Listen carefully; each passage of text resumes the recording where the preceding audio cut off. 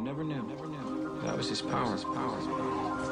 The greatest trick the devil ever pulled was convincing the world he didn't exist. Back now and here we go again. Spread the word, tweet a shorty, tell a friend. The game changed, but I'm here to break a 10. Them boys play, but I'm here to make amends. Real talk. Welcome back to the Relatively Speaking podcast. You are listening to episode 126, being recorded on Thursday, January 4th. I'm your host, Jared Mintz, and there's no better way to bring in the new year than by talking some hoops.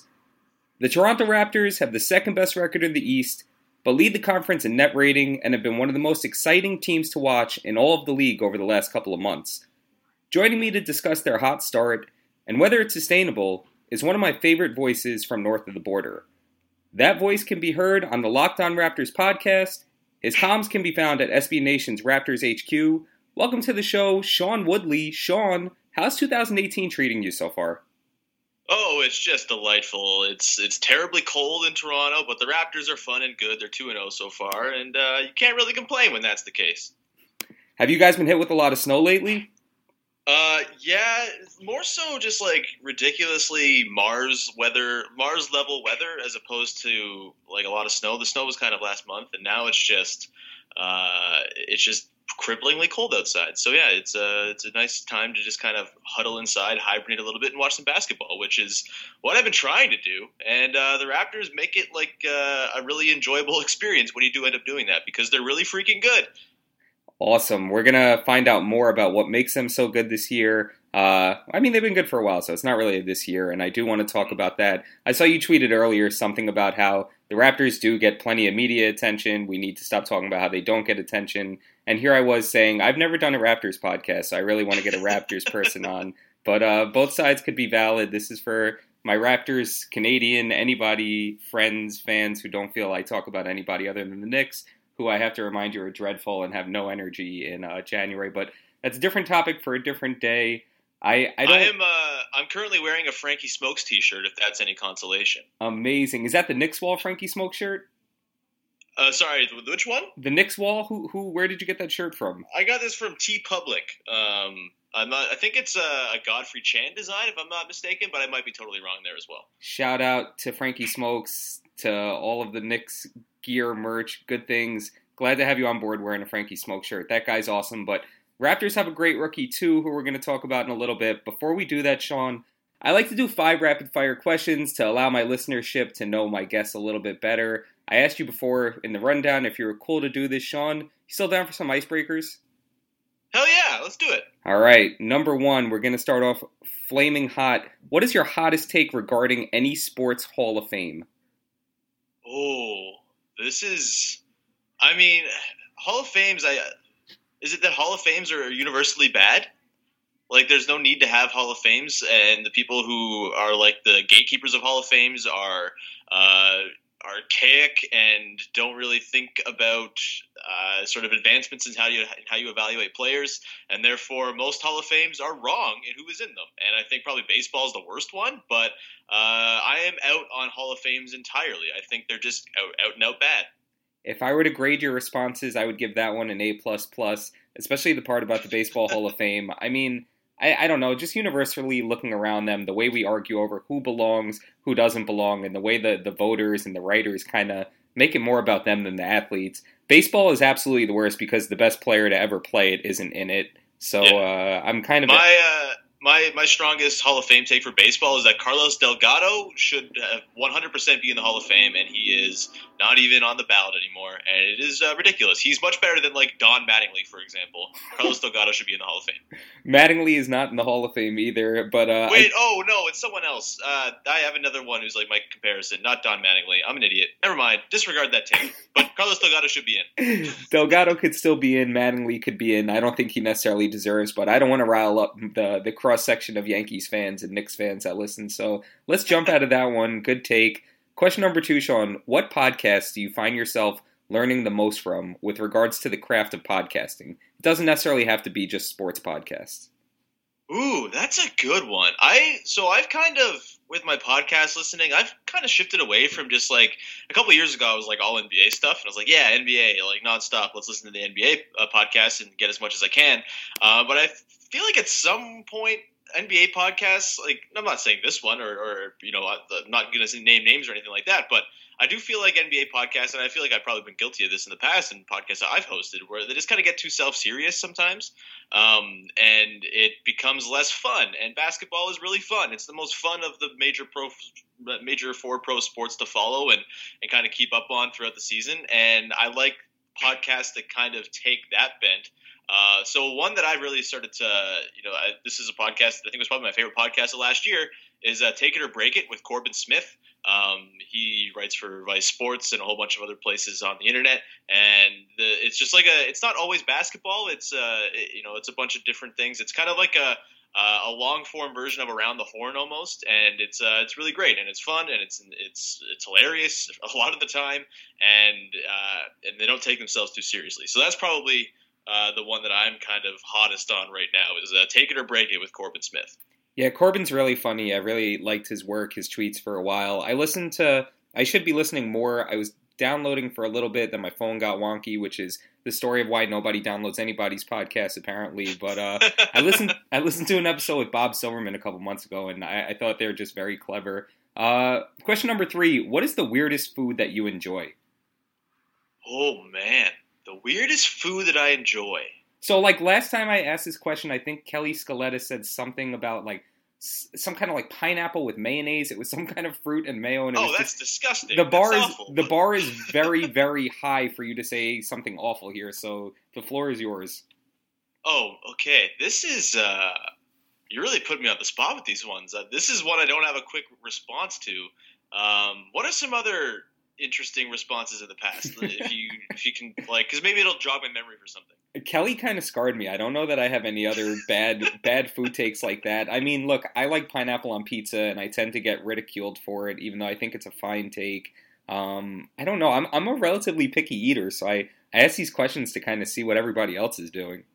Yeah, I guess I'm not the most picky eater in the world. I'll pretty much eat anything at this point. But yeah, this is maybe something like, I don't mind. So I'm not a ketchup guy. I don't like ketchup on anything. I always think there's a better option than ketchup. Same. Like, I don't mind a mac and cheese with, like, barbecue sauce. Yes. Is that weird? Oh my God, dude.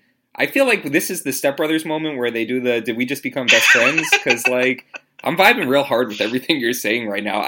This is so weird. I used to work a really, really early morning job, and I'd get out of it around 9:30, and I'd be, like, hungry for real food, not breakfast food.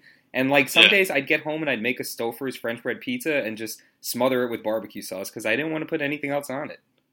Yeah, barbecue sauce is, like, not my favorite condiment, but I think on a mac and cheese it can work well, especially if you're going to mix in, like, a pulled pork or something. But that's kind of cheating a little bit and getting into, like, an artisan-style mac and cheese. Like, if you're just making, like, a homemade, like, box of instant mac and cheese, I don't mind a little barbecue sauce. I'll probably go hot sauce before barbecue, but there are times where I'll dabble at barbecue, and I think it's totally acceptable, even though it might be a little strange. Same, dude, same. If that's strange, I don't want to be not strange. You brought a good food take. I asked for a bad food take, but I'll let you get away with it. 2 questions left. What is the most underrated video game from your childhood? I mean, I don't think you can possibly rate this game any high. Like, this is my favorite video game of all time, and if anyone doesn't think it's the best video game of all time, then that is underrating it. It's MVP Baseball 2005 for the GameCube. First of all, the GameCube is, as a console, the most underrated system in the history of video games. It was better graphics than any of Xbox or PlayStation 2, so kind of that early gen of video game consoles. And the games, you got all the Mario games for that, which you don't get for the other systems, and you got all the sports games as well. And for me, MVP Baseball 2005 is the best franchise mode I've ever played in a baseball game. All the little games, like the side games you can play, are really great. Going through an entire season is like a joy. I played 162 games nonstop in that. Like, I didn't see many games. It was just such a really fun and quick and enjoyable baseball experience. And also, you can play that game 2-player, and it's not a drag to play 2 players. Because I think most baseball games, it's like, oh, this pitch is coming here, and you can kind of see it, and it's kind of weird because those alternating cameras, so you're not exactly sure. It's kind of awkward to play 2 players.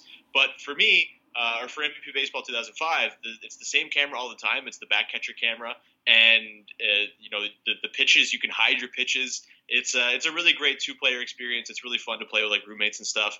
And so yeah, if you don't think MVP Baseball 2005, the one with Manny Ramirez on the cover, is the greatest video game of all time, you are underrating it.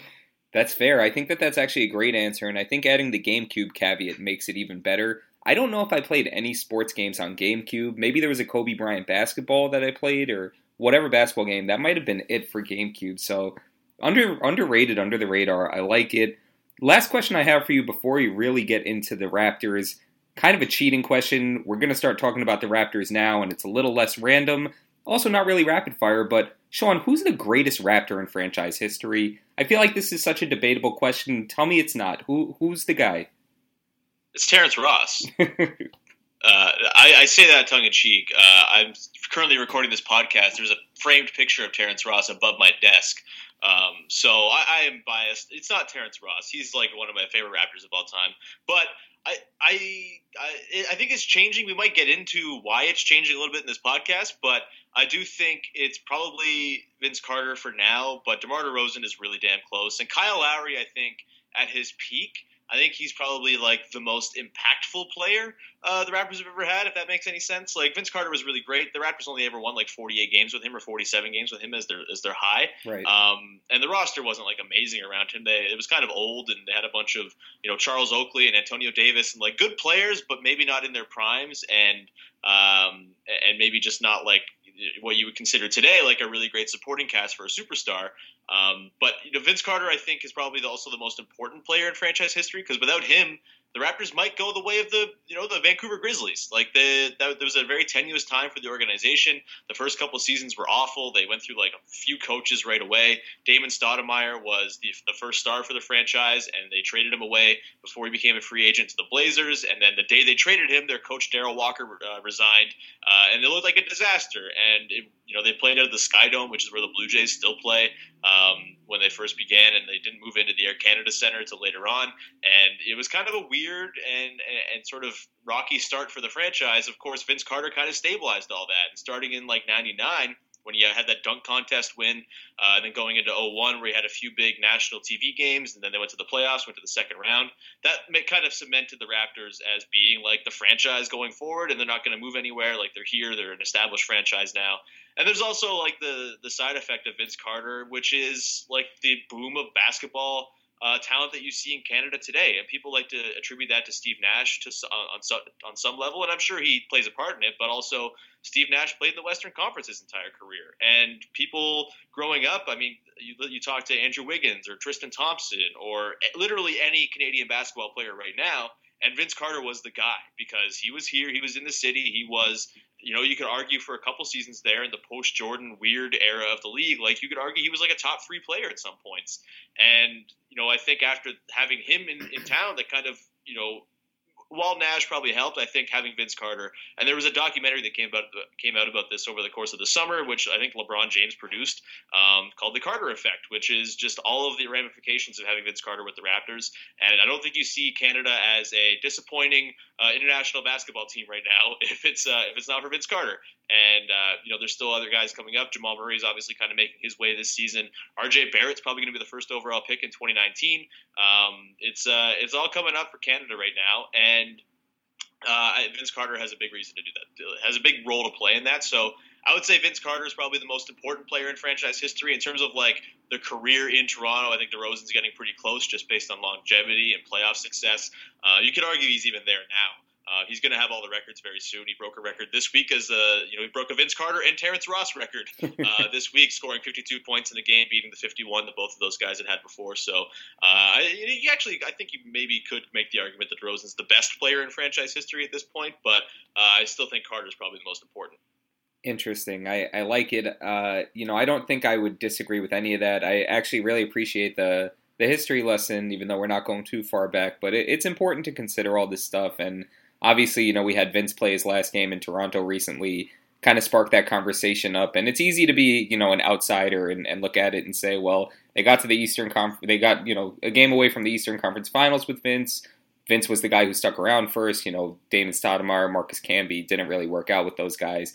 Vince kind of put them on the map. But obviously we're getting to new territory with higher expectations for this team, and a lot of that comes, with Kyle and DeMar. Let's talk about that. Let's get into this year's Raptors team. With respect to the recently cooled off Bulls, the Raptors are the hottest good team in the Eastern Conference. By both offensive and defensive rating, they're better on both ends of the court this season. With that said, last season's squad also got off to a hot start and struggled a bit through January and February. Ultimately, they fell short in the playoffs. Sean, what's the biggest difference about this year's team from last year's team? So I think there's two big differences. Number one, I think, is they're deeper this year. At least in the part of the season that we're in right now, they're deeper than they were exactly 12 months ago. Of course, they made those deadline deals for Serge Ibaka and PJ Tucker, which kind of added to their depth and made them a really sort of, they were a pretty potent roster going into the playoffs last year, barring, the whole Kyle Lowry injury and stuff like that. But I don't think they were quite as deep at this time last year. And this year they have like a 12-man rotation that is just kind of sort of settling now into something that's more like a 10-man rotation. But even then, Norman Powell's like the odd man out. And Norman Powell has saved the Raptors in like 2 consecutive playoffs. Right. And like I don't expect his relegation to the bench to be all that prolonged. So I think the depth is much better. It's kind of the, Masai Ujiri's grand vision for the team is kind of coming together a little bit here, where he's been really, he's maintained the team being really good while also, kind of stockpiling this second team of young guys, and they're all kind of hitting this season, and it's given the Raptors like a really robust roster with a bunch of guys who have different fun skill sets, different nights. You have certain guys who are having great performances. DeLon Wright last night at like 23, 15, and 3. 23. It's 25 points, 13 boards, 5 assists with like 4 made threes and a couple steals, and like it was insane. But that's just there's going to be random guys like that. Jakob Poeltl's had like double doubles and stuff. Pascal Siakam had like an 18-point quarter against the Warriors at one point this season. So there's just like contributions coming from all over the place, which I don't think that was really the case last season. And then the other thing too, which kind of ties into this, is that DeMar DeRozan and Kyle Lowry, they have really bought into a brand new offense for the team. And everyone knows that the Raptors offense has kind of been built around those two guys in the past. They were, people like to sort of characterize them as an ISO-heavy team from the past. That's not entirely true. They were a really heavy pick-and-roll team, but their pick-and-rolls were designed mostly just to get Lowry and DeRozan space to get their shots off. There wasn't a whole lot in the way of like spreading the floor for them to find shooters or even finding guys on the roll. It was mostly just those guys looking for a little bit of space to get, either if you're Lowry, a pull-up 3 or lane to the basket, or if you're DeRozan trying to get into that like sort of 10-foot range to get up that shot that he's mastered at this point. So those guys, I think, this season have kind of embraced just a brand new style of play. And at the end of last season in the playoffs, when the Raptors got swept by Cleveland and Masai Ujiri spoke the day after the season and said they need to have a culture reset, everyone kind of thought that meant, Dwayne Casey was going to get fired, and maybe Kyle Lowry wasn't going to come back, and maybe they'd look to trade DeMar DeRozan and totally rebuild the whole thing. That obviously wasn't true. They just were like, okay, we've seen this movie like three years in a row where our playoff series, even the ones we win, aren't attractive, and we're barely getting by the seat of our pants. And they, made a really conscious effort to changing what they do. Dwayne Casey, I think that dude, I'm probably a biased party because I cover the team and I am around Dwayne Casey all the time. But like that dude should be in the conversation for Coach of the Year this season. The Raptors have completely changed how they play. They are, well up in assists. Like last season, if the Raptors had a game where they got like 25 assists, it was like a story. It was like, wow, they moved the ball so well tonight. This season, they've had like 4 games where they're above 30, and they're kind of in that high 20s pretty much every single night. And their assist percentages across the board are up. DeMar DeRozan's, Kyle Lowry's, they're all really, really great. Career highs, or at least like 3 or 4 year highs in the case of Lowry. And the entire team just seems to be functioning a whole lot better. It's much healthier. The offense is kind of the same as it has been over the last few years, which is to say it's been top 5. But I think it's a much healthier way in which they're going about it this year. So I think those are the biggest differences. And both of those reasons I think are kind of reasons to be encouraged that they can keep this up over the course of the season. Sure, yeah, a lot of strong points there about Dwayne Casey's coaching, and also Masai and some of the guys he brought in, whether it was his past offseason or trading for Serge, his last few drafts. this team's young. You mentioned them kind of having like that second Raptors team on this roster, and it's amazing to look at some of these guys who we'll talk about soon as the reserves and the roles that they're playing. I mean, Pirtle has been a lot better than I think most people expected that he'd be. Obviously, OG, we'll get to soon, has been one of the most slept-on rookies in the league this year. But with this team, it all comes back to their backcourt, and DeMar DeRozan's one of the most divisive players in the NBA for being a highly skilled Volume 2 guard who doesn't really shoot threes. He isn't considered a great defender in an age where we cherish the 3-and-D guys. With that said, he's done nothing but take his game to new heights every season for the last few years. And this year he's posting career best in offensive rating and net rating, true shooting, assist-to-turnover ratio, and three-point efficiency, playing at the fastest pace of his career. What are some of the things you're seeing that DeRozan's doing differently this year? Yeah, I mean, it's been really awesome to watch DeMar over the last 9 seasons at this point. I think it's his 9th year, it's his 8th year or 9th. But either way, like you're not wrong. Like every single year, he had something. And like there were a few years there at the start of his career where people were super low on him for a good reason. He didn't really grow into what he is now. He didn't even start that growth until maybe 2012-13 or 2013-14, the first year the Raptors got good after they traded Rudy Gay midseason. And that's where it kind of, everything kind of kicked off for the team, and DeMar included. But yeah, ever since then, like there's been conversations like, oh yeah, they won all these games, but DeMar still is, he's got these limitations. And I do think, there, at least past versions of DeMar have had sort of a ceiling that he places on the team because of his lack of 3-point shooting, because he wasn't the best playmaker in the world. He was really easy to defend in the playoffs, and like it still remains to be seen if that's true still or not. But I do think the signs we've seen this season are kind of promising that he maybe will be able to kind of turn things around from his past playoff performances, where he's just had a lot of nights where he did nothing. And I think my favorite example of that was a game against the Bucks last year. I think it was game 1 or it was game 3. One of the games the Raptors lost early in that series.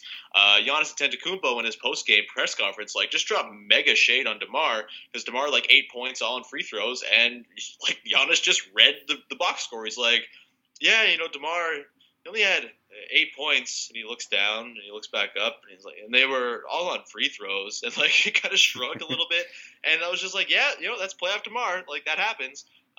But I do think what he's doing this season is it's really encouraging. I mean, he's kind of bombing threes at a rate that I don't think anyone ever would have expected. I mean, my whole coming into this season was like, all right, I hope he can hit 1 and 3 a game at 34%.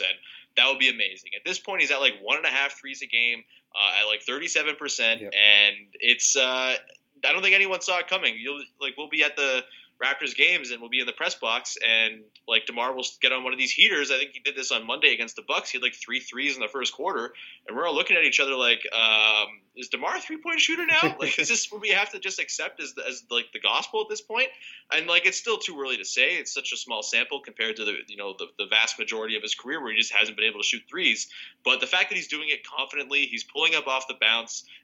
He's shooting quarter threes just crazy confidently at this point. It used to be a thing where every time you got the ball for 3, it was all right, is he going to shoot it, or is he going to try to work his way into a post up or something like this because he's not confident in that shot? At this point, he's just bombing them. His mid range, his shot chart is skewing heavily away from the mid range this season, which I never thought we'd see from DeMar DeRozan. Yeah, he still uses that shot though because he's one of the best players in the league at it, and he can make them, but he's not relying on it as the bread and butter of his offense. He's still getting to the line a ton. His efficiency the last couple of weeks has just been unbelievable. And, his defense even has been better this season, which I think, for me, I was even more concerned about the defense than I was about the 3-point shooting, because he can be an effective offensive player without shooting threes, especially as he's gotten to be a better playmaker. But the defense this season, while it's not amazing, I think since November 29th, the Raptors are 14-3 since that time.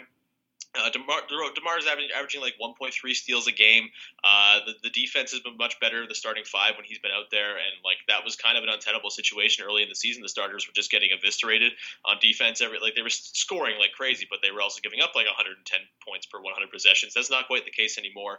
And DeMar, there was a game against the Bucks, that game I referenced, the one where he scored 52. One of the biggest plays he made in that game was a defensive stop on the final possession of regulation when Malcolm Brogdon got the ball. I mean, it was an unbelievable clinic of defense by the Raptors on that possession. Anyway, OG switched like 4 times, ended up on Giannis, like broke down like 3 actions in 2 seconds. It was ridiculous. But DeMar was on the ball, and he forced Brogdon into putting up like this like prayer that fell short, and that was a really encouraging sign because, like, DeMar has never shown much interest in playing defense whatsoever, and he's always kind of used the crux of, like, oh, yeah, or I guess people who have defended him have used the crux of, like, yeah, he's got, like, a 30% usage rate, so of course he's not going to play defense, but he has that now over the last, 17, 18 games or so. He's at about 29.5% usage, and he's actually played, moments of defense, which is really encouraging. I'm not sure how much you can count on it over the course of the season or in individual games, but it's nice to know that he's actually shown the will to play defense at some point this season, and that has been a big change as well. Just across the board, like you mentioned, DeMar is just a much better player than he was last year. Right. He looks locked in defensively, some nights, and it's impressive because a couple years ago, he kind of looked lost out there. I don't want to say aloof. I think that's a little bit of like a character assassination when people say something like that, but I do think the argument for him having such a high usage and doing so much on offense kind of translates to doing less on defense, which, again, we're just not seeing that this year as much. He's been great on both sides, and it's good to see him kind of take that step, which he just continues to do every year. You can't talk about DeMar without talking about Kyle Lowry, who playing just under 33 minutes per game this season after being over 37 each of the last 2 years. As a result, his counting stats haven't been as impressive. How does Kyle look to you this season? Do you think he's having a down year? Is he just being asked to do less? What are your thoughts on Kyle Lowry this year? I have no issues with anything that Kyle Lowry's done this year. I think all of it is to do with self-preservation, and I think I'm totally on board with that. Like, Kyle Lowry's this kind of guy who, in the past, and even this season, he's the guy who takes a charge when the Raptors are up 30. And as awesome as it is in the moment, you're thinking, man, how many more of these can this guy take before he breaks down? And this has been the case with Kyle Lowry over the last few years, is you get to the playoffs and there's always a nagging injury of some kind. It's always different. A couple years ago in 2014-15, the year they got swept by the Wizards, it was I think it was like his back that was acting up and his legs. Like, he just didn't have anything left because he spent most of the season carrying the team while DeMar DeRozan was out. He missed like 21 games, and Kyle went nuts in that time. But by the end of that time, you could tell that he was already starting to wear down because he was just putting so much into every single game. 2015-16, he had a weird elbow thing where he just fell in a game and they never really fixed it. And then that game, the last season, the injury was the wrist thing that kind of surfaced during the 3-point contest, which pissed a lot of Raptors fans off that he actually was in it. I didn't really care all that much because it seemed like sort of an innocent thing that he thought was going to get better, but was actually much more than what people thought it was.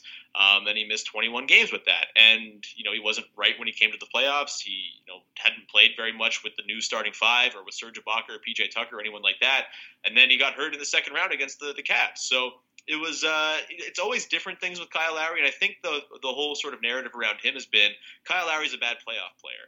And maybe there's some truth to that. Maybe he's easier to defend. Maybe he's in that DeMar category where, some parts of his game kind of lend itself to extra defensive attention, maybe sort of bringing down his effectiveness. But I just think mostly Kyle Lowry's been an unhealthy playoff player. And if this season he's going to play 4 or 5 minutes less per game, initiate, I think it's not even the minutes. It's just that he's not being asked to create as much because DeMar has had the ball in his hands so much. He's been sort of like a pseudo point guard this season.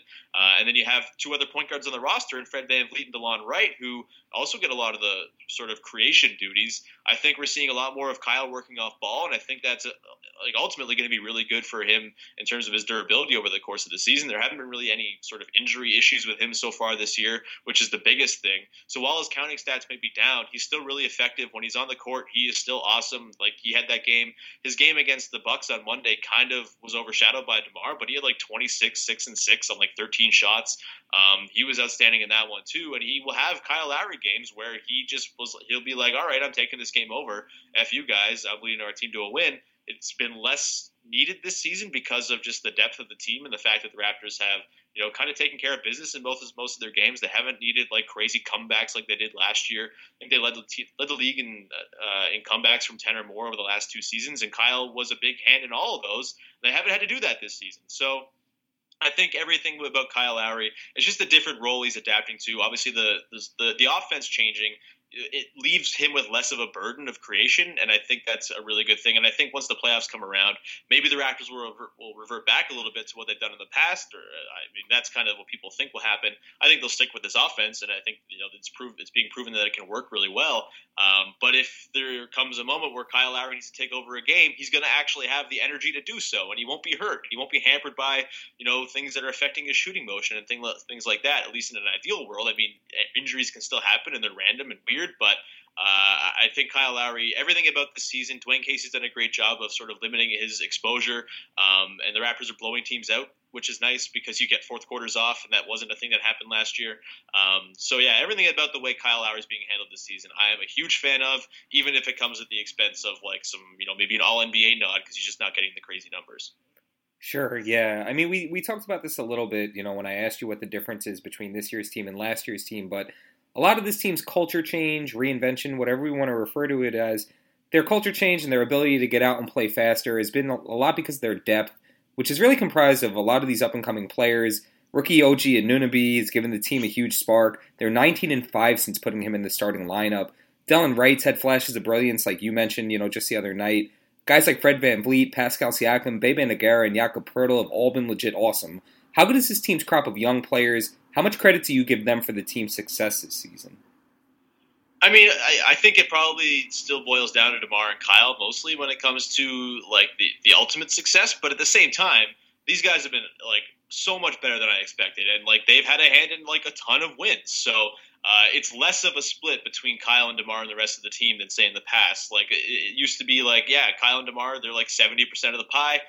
This year it's more like a 55-45 type of thing, right? Like everything's kind of working in concert. And I think the big issue with the Raptors in the past, and Damari Carroll talked about this actually after he got traded in the offseason to the Nets, like he talked about how the team didn't trust each other and how Kyle and DeMar didn't, really sort of trust the secondary guys in the team. And maybe that's a problem. Maybe the guys in the, maybe the Patrick Pattersons and Damari Carrolls of the world should have hit their shots and, not traveled every time they got like a wide open three opportunity. That play by Patrick Patterson against the Cavs last year will haunt me forever.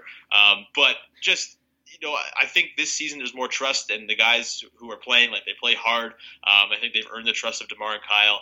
And I think that's really sort of paid off with like a lot of, the thing about this season is that it's been really fun. And the Raptors' experience the last couple seasons, considering, a lot of people look at it and they're like, okay, well, this team can't win in the finals or can't even get to the finals, so what's the point? Like, there's been like a cloud hanging over the team for a couple seasons because of that, especially last year because you had Kyle Lowry's free agency kind of looming over the entire thing, and every loss felt like maybe like an extra percentage point that he was going to leave and kind of set the franchise back and maybe sort of trigger a rebuild. Now that these guys are kind of locked in for the future and you have all these young guys on the team, and like young guys doing things is really fun. We talked about Frankie Smokes off the top. Like when young guys do things, it is really exciting. Whereas last year, when, Patrick Patterson would miss a three or Damari Carroll would clunk a floater or, PJ Tucker would take a three with his foot on the line, which he did all the time. Those plays would be more disappointing than anything. Whereas if Pascal Siakam misses a three at this point, it's like, oh, cool, Pascal Siakam's trying to shoot threes. That's cool. So there's like less expectation baked in. And because of that, there's just a lot more fun to be had. And yeah, these young guys, I mean, OG has been like, he's ridiculous on defense, man. It's kind of crazy. It's the Raptors 2 years in a row now with Jakob Poeltl and OG. Like they've drafted rookies who instantly were good at defense, which is hard to do. But they've done it. And OG, I'll never forget his first game as a starter for the Raptors. It came against Houston in Houston, and he absolutely harassed James Harden the entire game. I think Harden was something like 2 of 15 on possessions on which OG was guarding him. And like it was like his 11th game as an NBA player. And it was a game in which he probably shouldn't have even been playing considering he had knee surgery in January. And the whole reason for him dropping in the draft was like, oh, this guy might not be back until like December or January. Right. And this was like early November, and he was shutting down maybe the MVP of the league.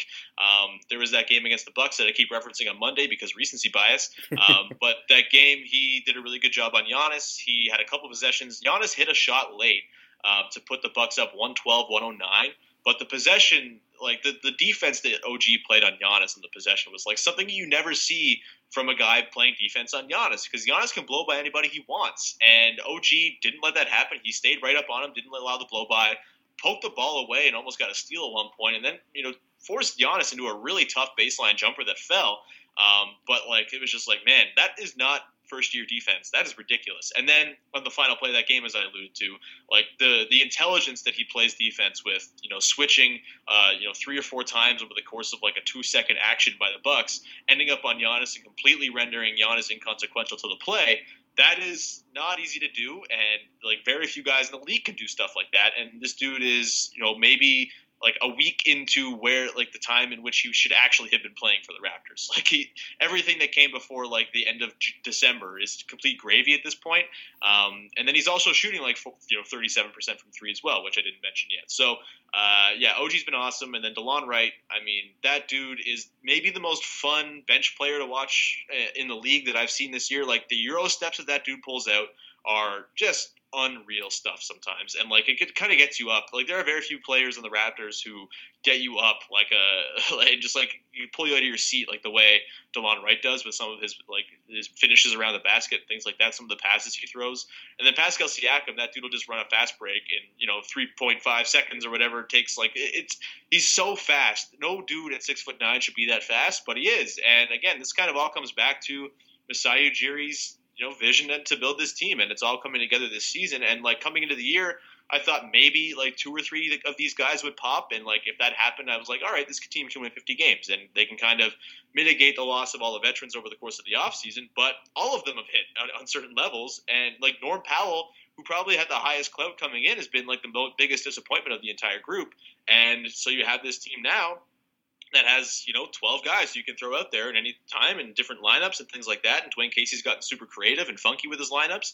And, I think that's something he'll have to rein in by the end of the season so we can kind of know what lineups he's going to trust when it matters in the playoffs. But for now, it just leads to a lot of really intriguing stuff on a night-to-night basis. And, just consider that Masai Ujiri got Norman Powell and OG Anunoby, at least the picks that took those guys, for Grievous Vasquez. Imagine the Milwaukee Bucks with Norman Powell and OG Anunoby. Just it's kind of nuts how it's all come together for the Raptors, and it's really exciting. I gotta say, I'm always kind of among Raptors circles, I'm more of the positive sort of figure, I think, that a lot of people are. And I was I'm just very content with them being pretty good. But I do think this season you're seeing a lot more people just be just happy with what the team is and very excited. And even if it doesn't end in a title, which I don't think it will, I think, most people are just really happy to have really fun, good basketball going on. They've definitely been fun and they've definitely been good. And, we keep talking about how fast this team is playing, how athletic they are, how, that their pace is higher than it's been in years. We kind of haven't, I don't even think his name's come up yet. Jonas Valanciunas has kind of been one of these players that people have been discussing his role over the last couple of years, whether he's used correctly or not. What do you think the ideal way is for Casey to be using his bigs? Do you think we're seeing that this year? In a perfect world, how do you see, minute distribution or role distribution kind of being played out amongst the bigs on this roster? Yeah, I mean, look, man, Jonas has been the same player for 4 years, pretty much. He's a guy who is very good against certain teams and unplayable against others and fine against other teams. And, he hasn't really changed in terms of, what he is for 4 years, but we, Raptors fans have the same arguments about him every single game, which is absolutely mind-blowingly frustrating. But, no, I think Jonas, how he's been used this season is fine. I think in an ideal world, Serge Ibaka is playing the most important minutes of games at center. And I think the way OG or Pascal Siakam have played this season kind of makes you a little sort of more content with that because you can throw one of those guys at the 4. You're not sitting there with CJ Miles playing the 4 and getting completely just destroyed on the boards. And Jonas, I think, and we've seen this, there'll be games where he'll play 16 minutes where 12 of them come in the first half. And he just doesn't really see the court for the rest of the game because Casey kind of knows at this point which matchups are going to be good. Pretty much if the Raptors are playing against Andre Drummond or DeAndre Jordan, Jonas is going to be Awesome. Other than that, it's hard to say. It's kind of a night-to-night thing.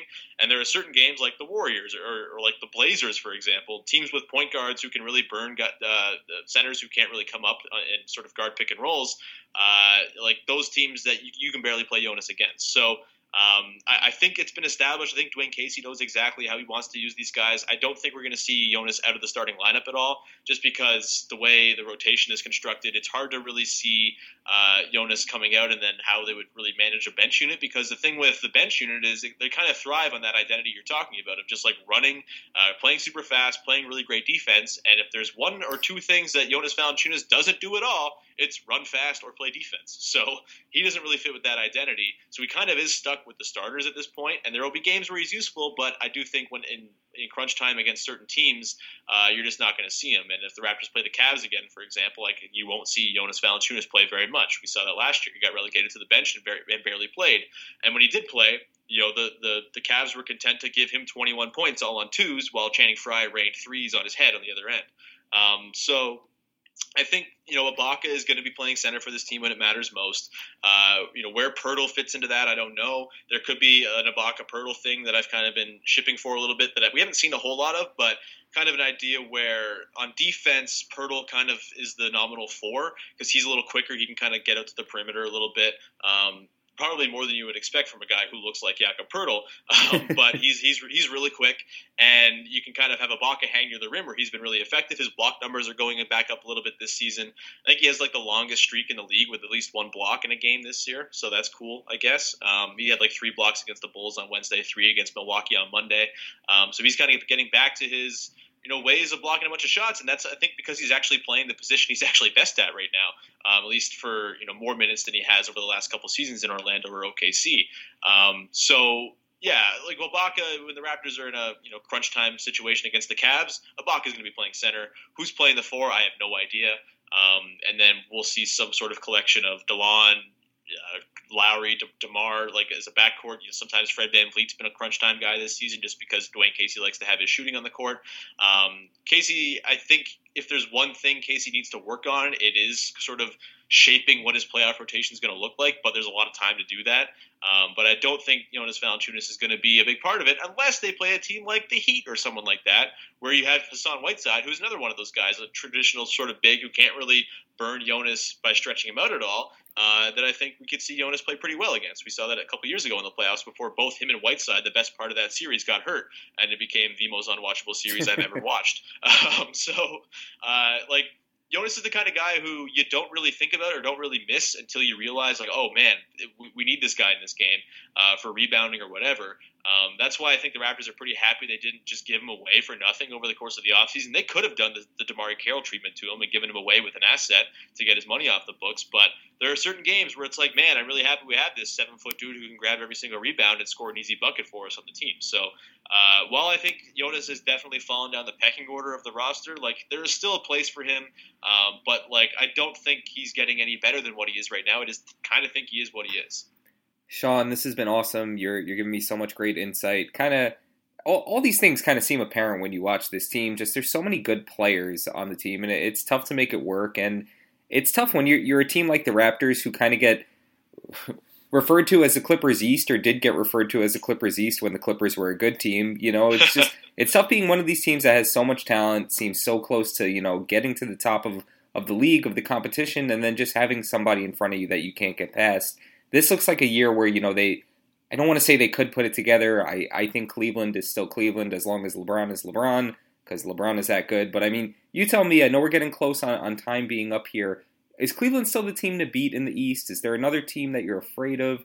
Or do you really think, this is the year the Raptors can kind of be that team?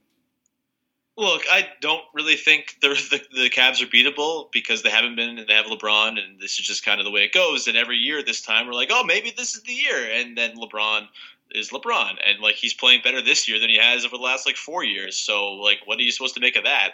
I guess the Isaiah Thomas thing, the Raptors have really sort of hurt Isaiah Thomas in the past. Maybe if he's a featured part of the team, maybe they can kind of exploit that a little bit. Maybe Lowry, who has really had success against Thomas in the past, maybe he goes off and they can win a couple games.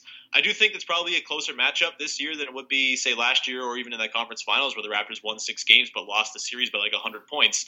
I think it would be a closer matchup. I think the Raptors can match up defensively better than they have in the past just because they have so many guys who can switch and play a bunch of positions, and a lot of their young guys are just really damn good defenders. So I think it'd be a better matchup, but no, I don't really see it. I think the Raptors are probably the second best team in the East, though. Like, I know everyone loves the Celtics, but I don't love the Celtics, and I think eventually a team that plays as hard as they do all the time is going to burn out. And I just, in the playoffs, unless there's like a miraculous Gordon Hayward return, I'm not sure they have enough there.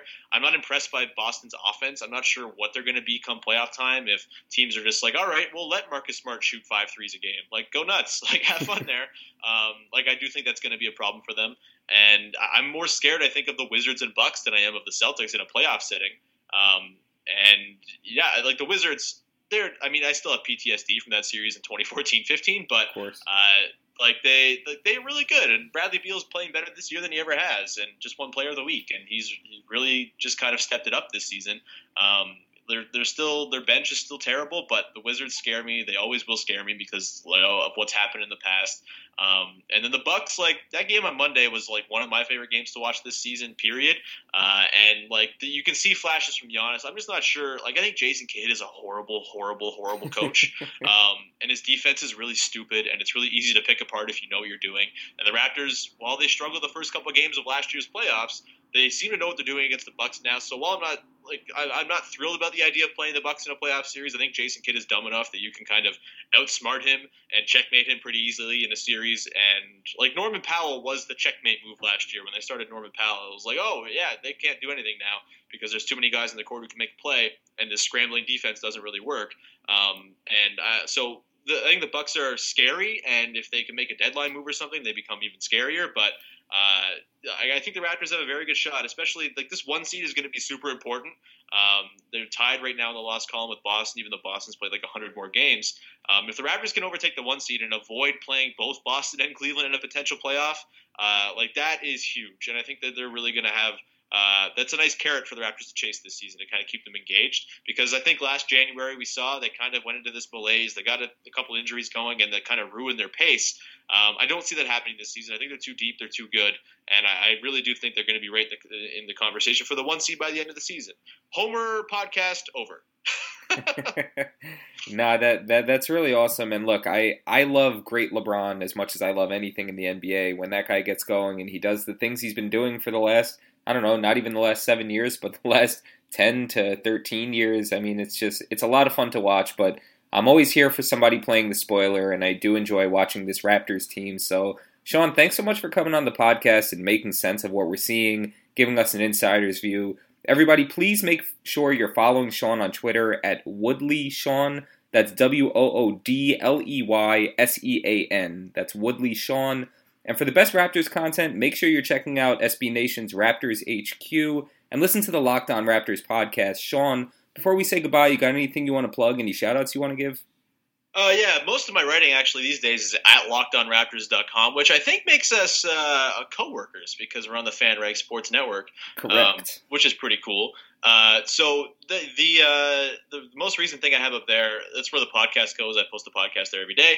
But I wrote a thing last month. This is kind of out of date because it's not the Christmas season anymore, but it's a really fun read if you want to check it out and if you like weird basketball things. So I did an oral history of maybe the worst album ever made. So Raptors broadcasters Jack Armstrong and Eric Smith in 2010, they recorded a Christmas album. And it is so bad, it's unbelievable. And I talked to them. I talked to the guy who played piano on the album. I talked to Raptors play-by-play guy Matt Devlin, who was shunned from the entire process. And I put together like 3,000 words on one of the worst albums you'll ever hear. So just check it out. It's search Locked On Raptors, Jack Armstrong, Eric Smith Christmas album, and you should find it right there. You got it. Yeah, I mean, Sean does a lot of fun writing, also a lot of great Raptors analysis, as you heard today. Sean, thanks again for coming on, man, and I would love to have you on when the Raptors make a deep playoff run in a few months. Absolutely, man. Thanks for having me on. And I'm guessing like what the hope is here is a Knicks-Raptors first round. Oh my gosh. This would be fun. This would be fun. Have you watched the Knicks play recently? I don't know if that's a thing that's happening, but sure, let's get into the 8th seed and lose that pick. I'm in big self-pitying, loathing Knicks mode right now. I don't even want to hear the name Knicks. I would like to see it because that game this season where the Knicks scored 41 points on the Raptors in the third quarter. As much as it sucked for the Raptors, I just love seeing MSG like happy and like bumping, and I would like to see them get back to that. I hope they get on a little run here because they're fun, and I don't think a lot of the Eastern teams are all that much fun. I'm glad you think watching Enes Kanter and Kyle O'Quinn play big minutes at the 5 while Kristaps Porzingis shudders to get open looks is fun, but I digress. Sean, thanks again so much for coming on, and stay in touch, all right? Absolutely, man. Take care.